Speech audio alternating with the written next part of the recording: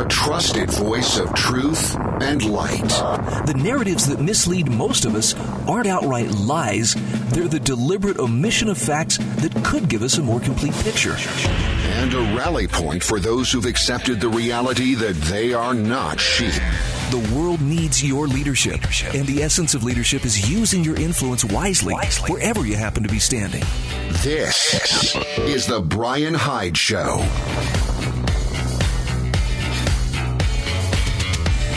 Hey, welcome to the show. I am so glad you could join us and engage in some rightful wrong think on this lovely Tuesday. My guest is a fellow wrong thinker and political consultant, Gary Welch. Gary, good to have you back on the program. And it's nice to have another opportunity to do a Three Stooges poke in the eyes to the political elite. Yes, it is. I don't know, maybe this is wrong, but I just feel better for talking about these things. And we've got some great stuff to cover today. Now, I want to mention that our show is brought to you by Landmark Risk Management and Insurance, also Monticello College, and Rio del Sion. I think I may be saying that wrong. Rio del Sion Home Lots. Yeah, I know I'm butchering the name, but I'll tell you this. It's right outside Zion National Park, if that gives you kind of a hint of what the landscape looks like. And these are beautiful home lots in southern Utah. I know a lot of people are moving to Utah right now from all different kinds of places. If you're one of the people who can really pick and choose where you want to live, click on the link there. It'll take you to my friend John Staples, and he will get you set up. Well, Gary, your thoughts as we launch in today? Anything in particular? I haven't said anything about the president's second impeachment trial beginning today, but do you have any thoughts on what's going on in the U.S. Senate right now? Just like with everything else, it's just we are going from the unconscionable to the absurd, and it is getting to that point where it really is absurd.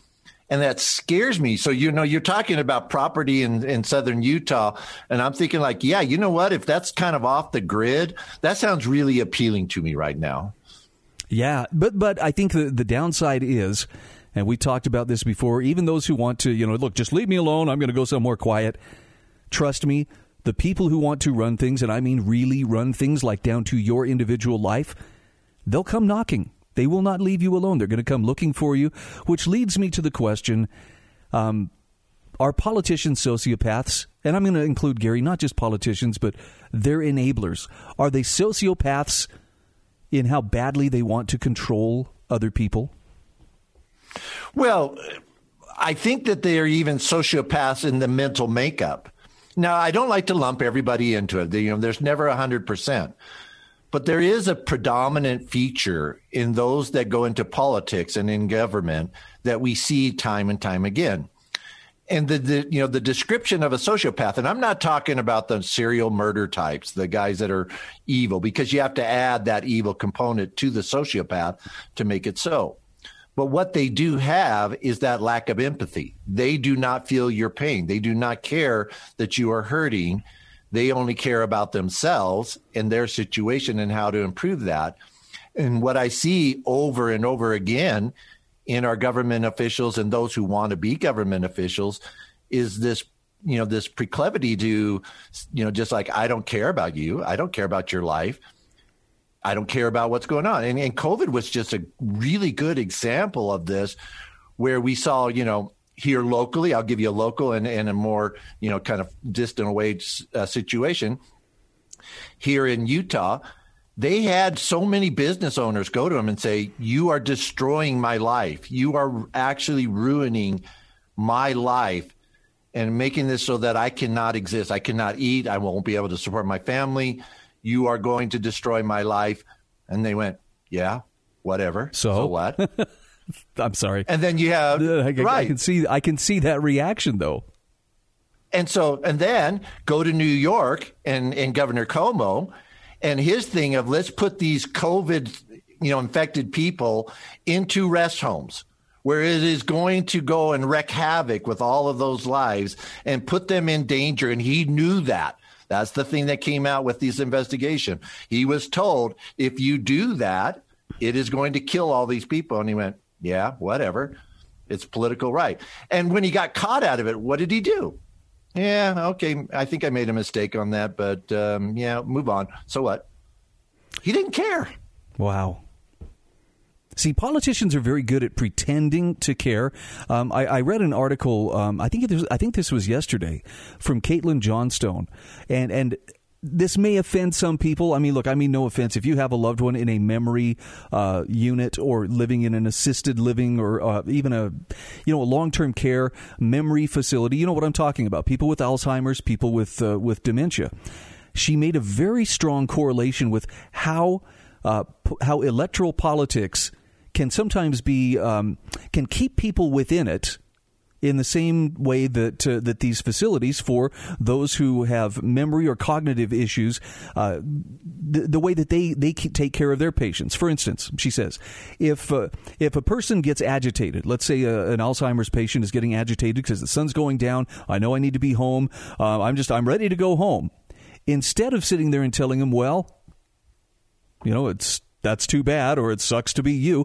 What the trained staff will do is say, of course, Mr. Smith, yes, let's get you ready. Hey, would you like some dinner first? And so they basically distract them, and they're agreeing with them. You bet, that's exactly what we're going to do. We're going to get you right home. And if they can just play it out long enough, the memory loss does the rest, and pretty soon, Mr. Smith is sitting there eating his dinner and, talking about the old days in the war, and has completely forgotten about that desire to go home. Politicians do the same thing, in the sense that when people get angry, that's it, I've had enough, Gary, I'm leaving the party, I'm never going to vote for you again. Politicians step up, hey, I hear you, I feel you, we're gonna fix that for you. Now, do they actually do it? Most often not. But what's the end result? The voters just kind of go back to, they forget, they quickly forget. Oh, that's right, I was mad. No, I don't know why. So what shall we do? Is there anything on TV? Anybody watching the Super Bowl? It's a very curious comparison, but for me it worked, in the sense that you pretend to agree with people, you mirror back to them what they would want to have sent their way, and that placates them long enough for you to do what you were going to do anyway. That sounds like a politician to me. And it defines another characteristic of the sociopath, which is their ability to manipulate. And we see that. Again, look at your average government official, your average politician. You see somebody who is very manipulative and someone who's very self-centered. It's all about them. And they really do not care about their lives that they impact with the things that they do. Wow. Well, it's funny. I think in most polls that I have seen, and granted, I don't go take a poll every week, but generally speaking, it's a pretty safe bet. If you take a poll of who are the most trusted or least trusted professions or people in society, politicians are usually right down there near the bottom. I think used car salesmen rank above politicians if you stop and ask people. And yet these same people will continue sending a politician back over and over again, or they'll find a reason to believe why, but it's better to have this politician than that one, and so they perpetuate bad behavior by continuing to send the same people back over and over again. Sometimes it's because they're the lesser of two evils, and sometimes I think it's just habit. Well, this one's an R, I'm an R, so I'm going to vote for an R rather than a D. It seems like we have a habit that needs to be broken, but nobody realizes they have that habit. And just like your resident in that senior's home and in that center, they do the exact same thing. They've told me this. I've had politicians and political leaders tell me over and over again, don't worry about it, Gary, they'll forget. We'll do this, they'll get mad, we'll deal with it. But 3 years from now, they'll forget. And they talk about strategies where you do all the bad things in the very beginning of your term so that you have the multiple years for them to forget about that. Put all your things in place in the very beginning, wait it out 4 years, 3 years later, 4 years later, they've forgotten. And they really have. Yep. We've got to take a break here in about a minute. But when we come back, what angle would you like to take as we move forward? I know we can talk about the problems. I think we're pretty good at nailing those things down, but let's talk about also what are we suggesting in way of solutions? Any particular way you'd like to go? Well, I just would like to talk about governments in total, and that the sociopaths have always been there, so that we can kind of approach this from, do you really want socialism? Knowing that, do you really want socialism? But I've heard it's so kind and so fair, and nobody has to worry about anything. It's like magic. Well, I'm sure if Willy Wonka could have figured out a way to put it in a candy wrapper, he'd have done it. Okay, sarcasm off.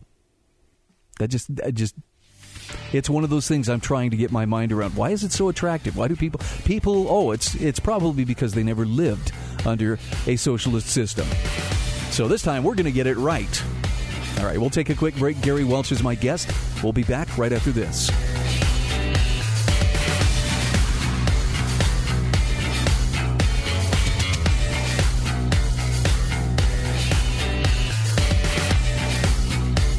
This is the Brian Hyde Show.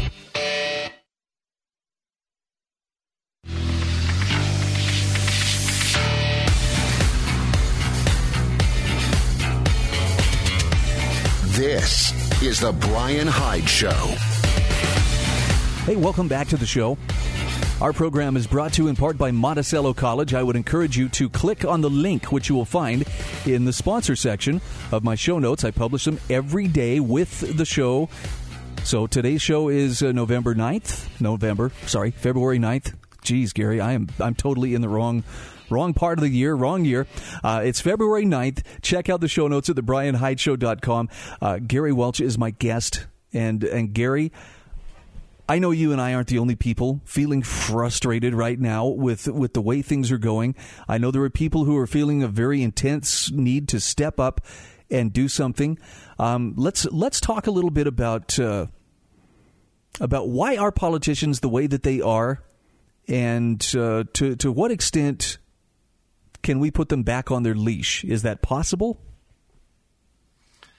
And that's kind of where I wanted to go with this conversation, because the direction of the conversation has to go with, okay, you want more government, you want government more involved, then let's take a look at this. They tell you that they're trying to do this for your own good, that they are looking after your welfare, that they are dependent upon you for their livelihood and whatnot.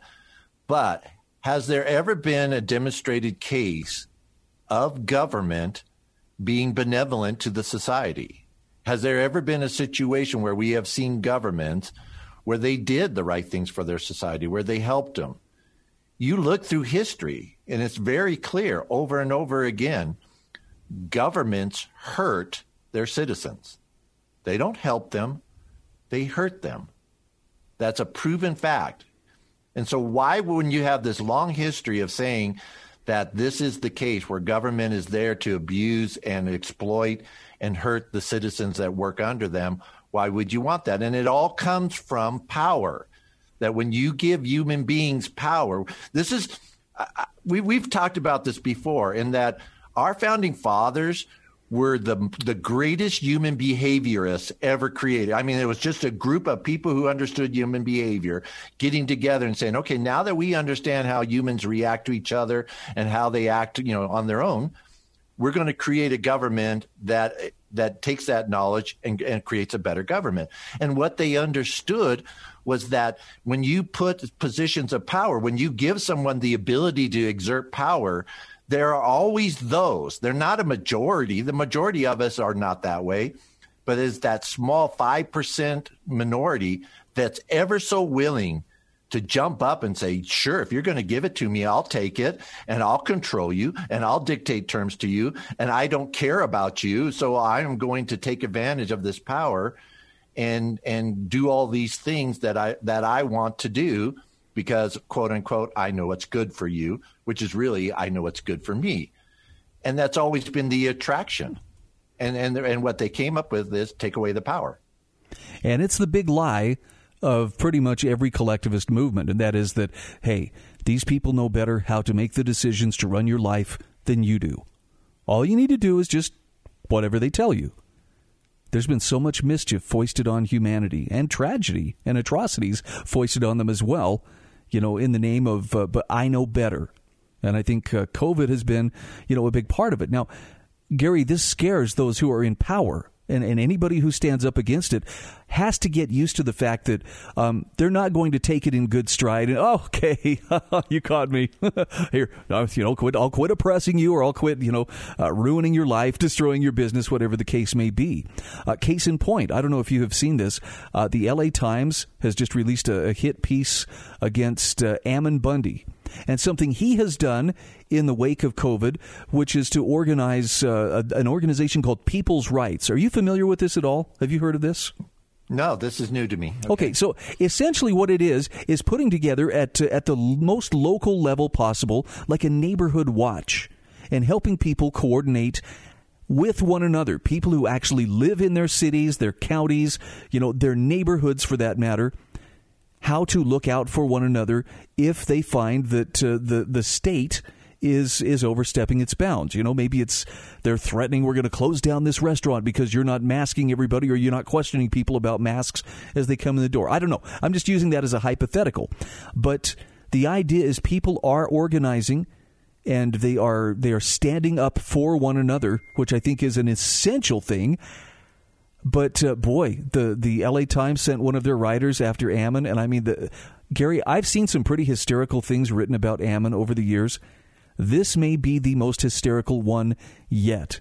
It is so filled with innuendo and half-truths and misleading statements that don't begin to hint that in any way it would ever be legitimate for people to stand up and say, that's enough. We are the ones from whom you derive your power, and you have to respect that there are places in our lives, there are things about us that are off limits to government. And so they're essentially saying that Ammon has put together this uber form of, dial a militia. With a simple text, you can have these heavily armed people show up and protest for you.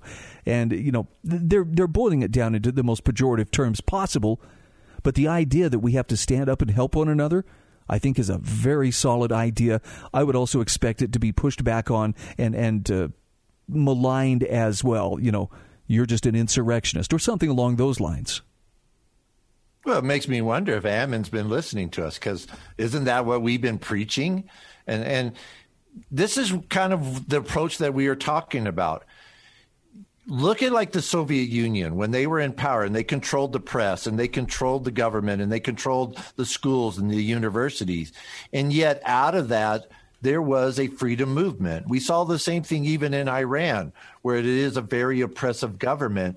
And yet we saw people on the streets, protesting what was going on. How did that come about? That came about because local people just got together and started communicating with each other and saying, look, we don't need the newspapers. We don't need these other forms that the government controls, or the media, the mainstream media people who are just nothing but propaganda for our government.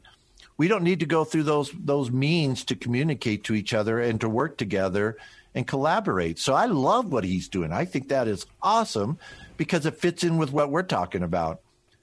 Go to your city, go to your community, Yep, I'm with you on this. And I know that people hear this and think, well, this is pretty fiery rhetoric, but I'm going to just emphasize, neither you nor I am talking about, grab your guns and it's violent revolution. We have so many peaceful avenues available to us to try to solve these problems, up to and including simply, I'm going to walk away. I'm going to remove myself from your control as much as possible, as peacefully as possible. But for some reason, it's always portrayed as, well, this is horrible, radicalized, extreme rhetoric, when in reality, we're just simply trying to assert that there are limits to what government may properly do, and there are responsibilities you and I have that we need to be willing to shoulder. We can't outsource them to somebody else and say, all right, my life's going to be good because I got somebody to tell me what to do. That's going to land you in trouble every time. History is the best teacher of this, but apparently people aren't as familiar with that part of history.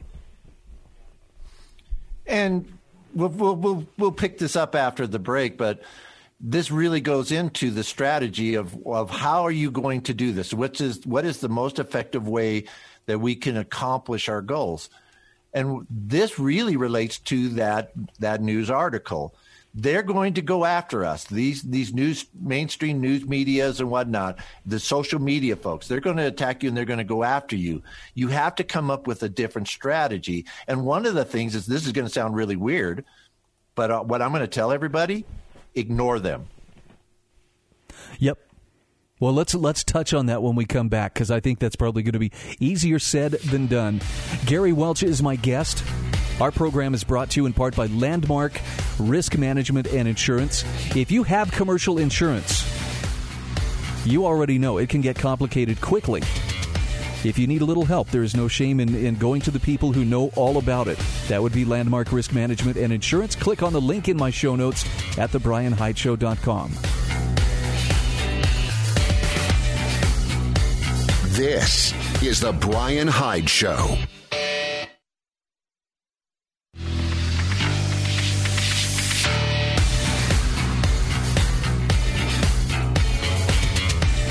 This is The Brian Hyde Show. All right, welcome back to the show. Gary Welch is my guest, my fellow wrong thinker. I like to sit down with him about once a week. And Gary, I know look, politics, I think for a lot of people brings out to their more base, primitive instincts, because it really comes down to kind of a battle for control or a battle over power.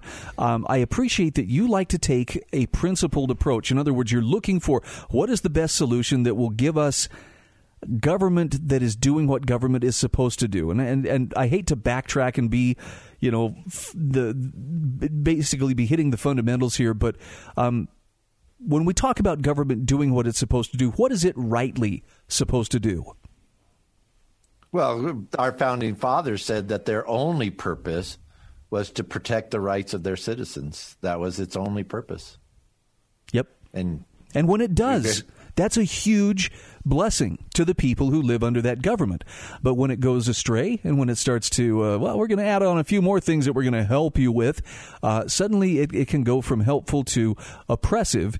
And once you allow it to get there, it's pretty dang tough to do anything to shift that power back to the people.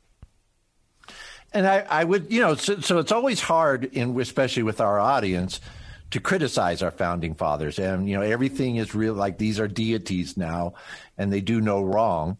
But I do feel that the one thing that they did not do effectively was create a process that prevented the power hungry from getting in. And almost immediately, it was by the 1830s and 1840s, the power mongers among the population were getting into government and were changing our government, so that by the 1860s, we had this central government takeover of the country. So they didn't have that ability to create that process to ensure that the power hungry didn't get in. And that's one of the things that we're trying to create is a scenario where we keep them out, that we can create a process that keeps them out by promoting the servant leader. We want leaders. We absolutely want leaders. We want those who can lead and guide us and have that ability to help us move in the right direction and carry out the vision. But what's your motivation and where is your head at? And the servant leader is all about that.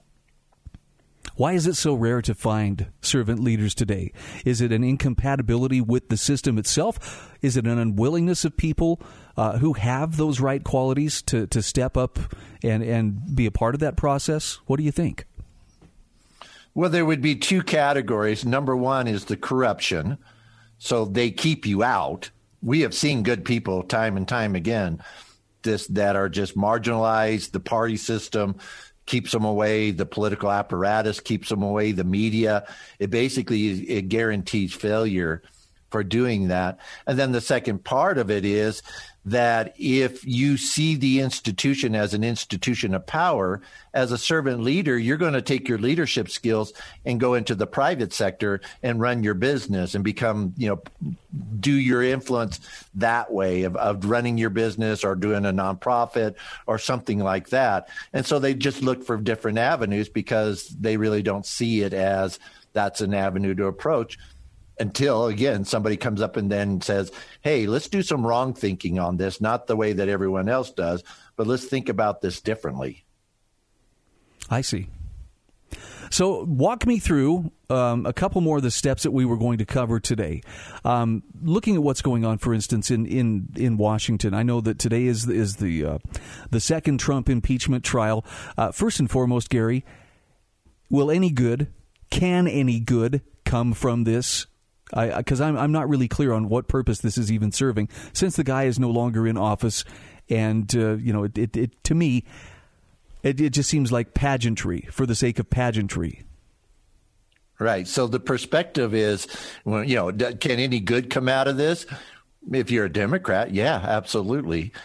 One of the things that I'd like to just kind of push with this of what is the agenda on this? And while we're on break, I actually I hadn't looked before, but I did look now. And there is an actual preponderance of Americans do want him impeached. It's anywhere from 52 to 56% are asking for him to be impeached. So there is a popular backing of this. But like I've always said in politics, don't look at the front of it. Don't look at what's there. Always look behind the curtain, because there's another agenda. And the key to this was when Biden asked all of the prosecuting attorneys, the federal attorneys that Trump had been appointed, he asked them to resign and step down. And when I saw that, I recognized what this impeachment was all about. This is the cancel culture in full bloom. This is, we're going to erase him. We're going to eliminate. He is not going to exist. Everything that he's done, every mark that he did, we're going to take it out. We're going to erase it, and he won't exist anymore. And that impeachment does that. That impeachment says you can't come back. You're done. You're gone. We've canceled you. Interesting. Well, it seems like we've taken a swerve off of the highway that connects us with reality, and I don't know where we are, but we're somewhere in the weeds. What's going on in terms of the amount of spending, in terms of the amount of investigating the insurrection, as they call it. I prefer the clash at the Capitol, just because I think that doesn't really over-exaggerate or under-exaggerate what took place. The move towards we've got to find and fix this problem with extremism, which very much sounds like, a call to marginalize, isolate, and re-educate tens of millions of Americans who don't agree with the faction that happened to win this last election. I don't know. I think we're in a very interesting time, and frankly, anything that might have restored my faith in we're gonna get this thing sorted out. I don't know. Politics has become irrational enough, at least at the federal level. Maybe closer to home, we'd be okay. But man, I'm telling you, at the federal level, look at what Washington D.C. looks like these days, and tell me that's a sign of a system that's healthy and vigorous and responsive to its people. And maybe, I don't know the law that well regarding this issue, but one of the biggest questions that I've always asked myself is the man's no longer a president. And even if he was, I still don't think that he's immune. You're talking criminal charges. These are felony offenses that you're saying he did. If he incited a riot that caused the death of someone, that is a felony offense.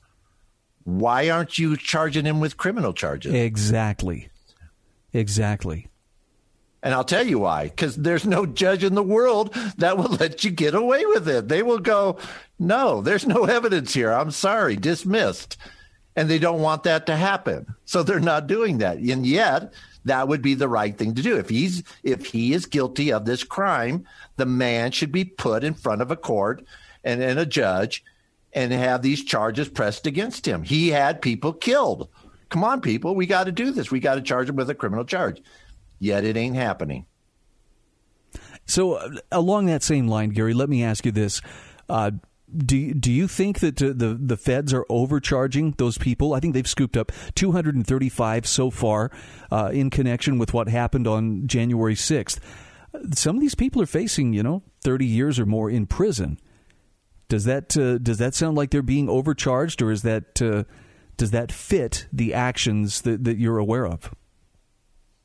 And we have to be consistent on this, Brian, because we talked about this with the Black Lives Matters. And one of the things is I spoke to a lot of people who were there and they were at that. The good law-abiding citizens, when they saw what was happening, packed up and went home. They said, we're not going to participate in this. So if you participated, I don't care your reasons. I do not care your motivations. I do not care that your politics are aligned with mine. Whenever you cross that line where you do something that is using violence or using, destruction of property or anything like that, I don't care. You broke the law. You should be arrested. You should be prosecuted. Okay, I want to make a distinction, though. There were some people who were very clearly agitating, breaking things, instigating, trying to get the crowd fired up. Come on, let's go. But I also have seen the videos with my own eyes of police stepping back, moving barricades, opening doors, waving people through the doors, very clearly giving them access. And the people were peacefully just filing in. And in other words, there were some people who I think behaved violently and inappropriately. I also think there were a number of people who, for whatever reason, ill-advised or not, went into the Capitol and took pictures and, sent texts to friends. Look at me. Look where I am. Who are now being charged with, heavy federal crimes. And that, I don't know, it seems... I don't want to lump them all in the same ball of wax there and say, yeah, because they were there, they're as guilty as the ones who actually broke things and threatened and, fought with law enforcement to get in there. Does that make sense? I hate to be on the opposite side of this with you, but let's come back to it then. Let's come back to it because I want to hear your take on this. We'll be back in just a few moments.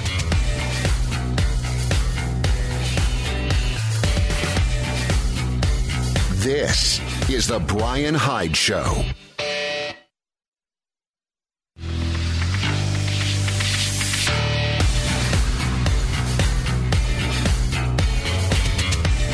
This is the Brian Hyde Show. Hey, welcome back to the show. Our program brought to you in part today by Monticello College. I think you should check them out, monticellocollege.org. There's a great link to them in the show notes today at thebrianhydeshow.com. Gary Welch is my guest. We have been talking about a number of different items as we went to break. Gary, you were indicating that you and I may be on the opposite side of this issue regarding charging some of the people who participated in the clash at the Capitol on the 6th. And I'd like to give you a chance. Go ahead and tell me where you're coming from. So what I'm trying to be is just consistent. And I think that is a very big deal for wrong thinkers, is that we can be wrong thinkers and we can think against the status quo, but we must be very consistent because that is not something that is happening right now. We have all of this hypocrisy where it's good for me, but it's bad for you. If I do it, it's okay, but if you do it, it's wrong. And the way to stop that is to take that out of the picture and say, no, we're going to be very consistent on this. If it's wrong, it's wrong. And if it's right, it's right. And so we have talked about Black Lives Matter. And one of the things that we had brought up was you had thousands of people on these riots. You only had about 40 individuals that were really burning and breaking and going after the cop cars, something, and doing the crazy, stupid, violent stuff. But because of the thousands that were there, that were hindering police, that were blocking the streets, that were screaming at the police and saying, if you come in, there's going to be a fight, we're going to do damage, we're going to do violence and all that other stuff, you let those 40 individuals get away with what they were doing, and you become culpable in their actions.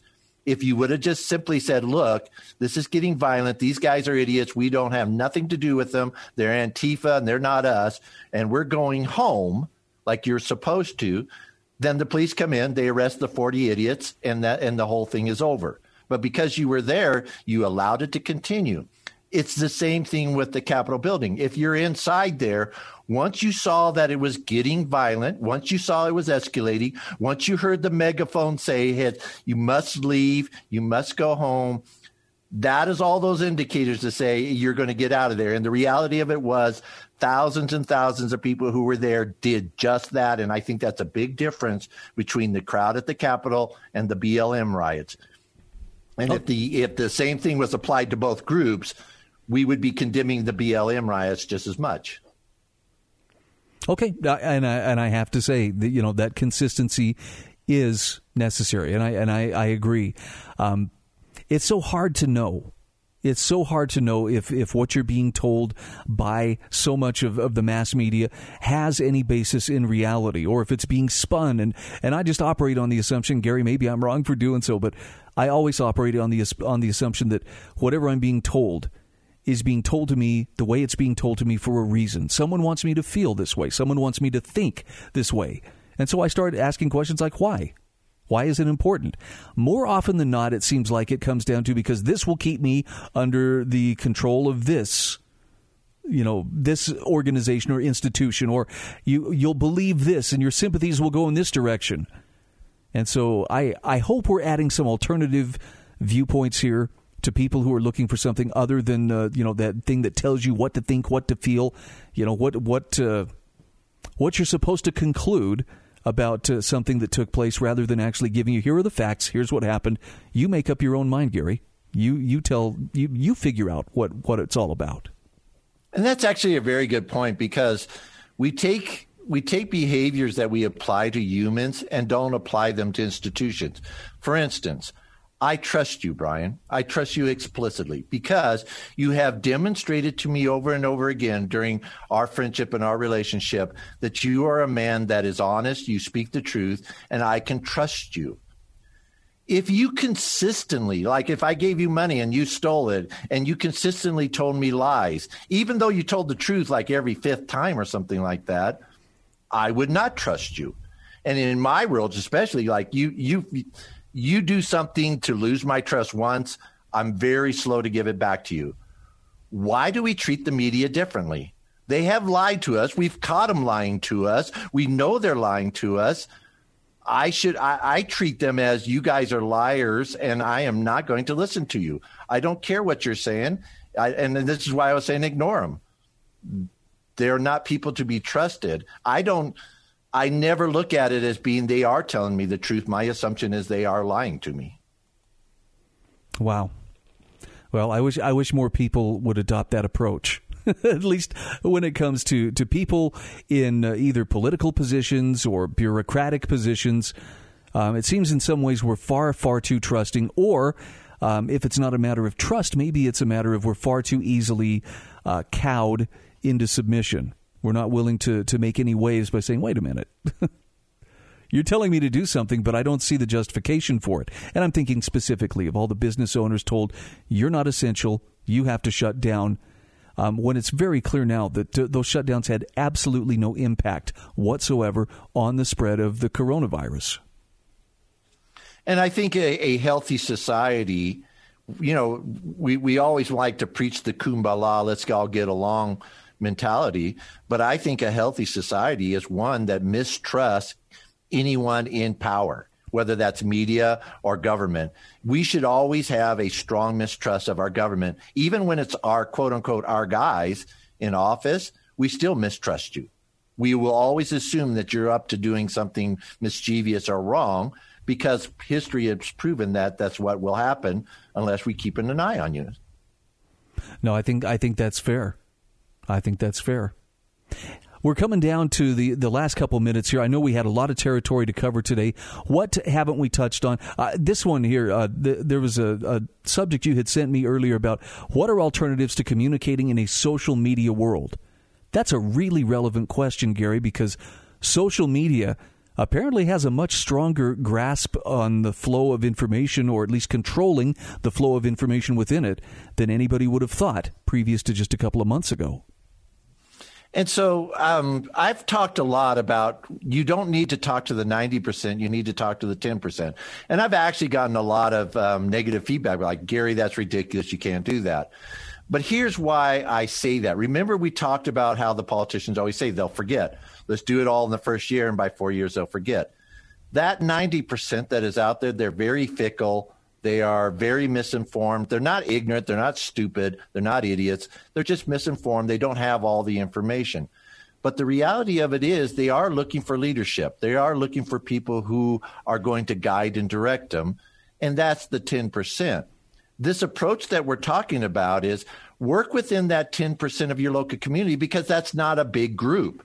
In my particular city that I live in, population of about 32% or something like that, the immediate group that I need to talk to is less than 100 people.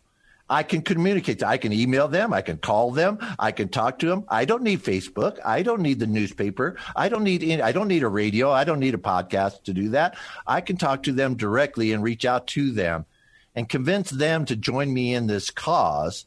And then we all as a group say we're going to move forward. And here's the thing that I can tell you from a marketing standpoint.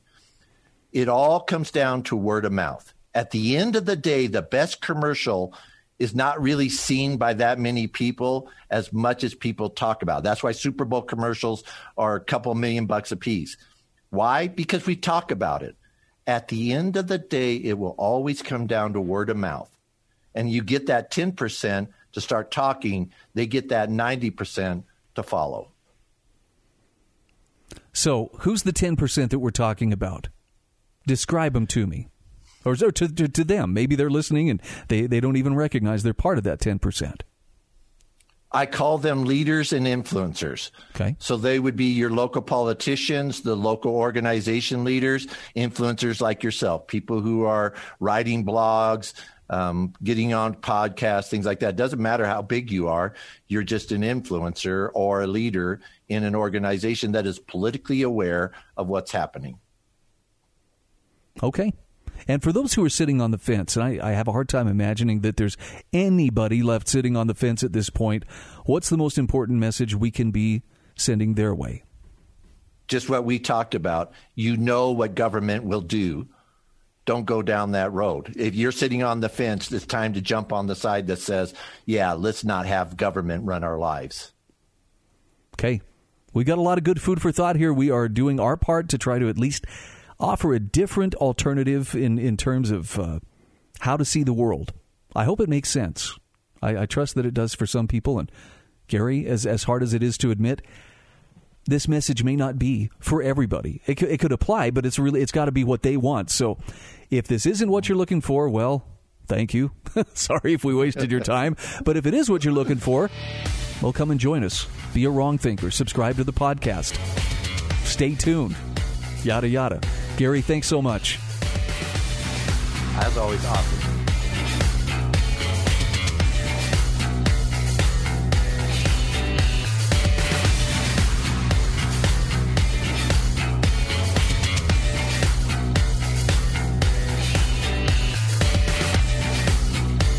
This is The Brian Hyde Show.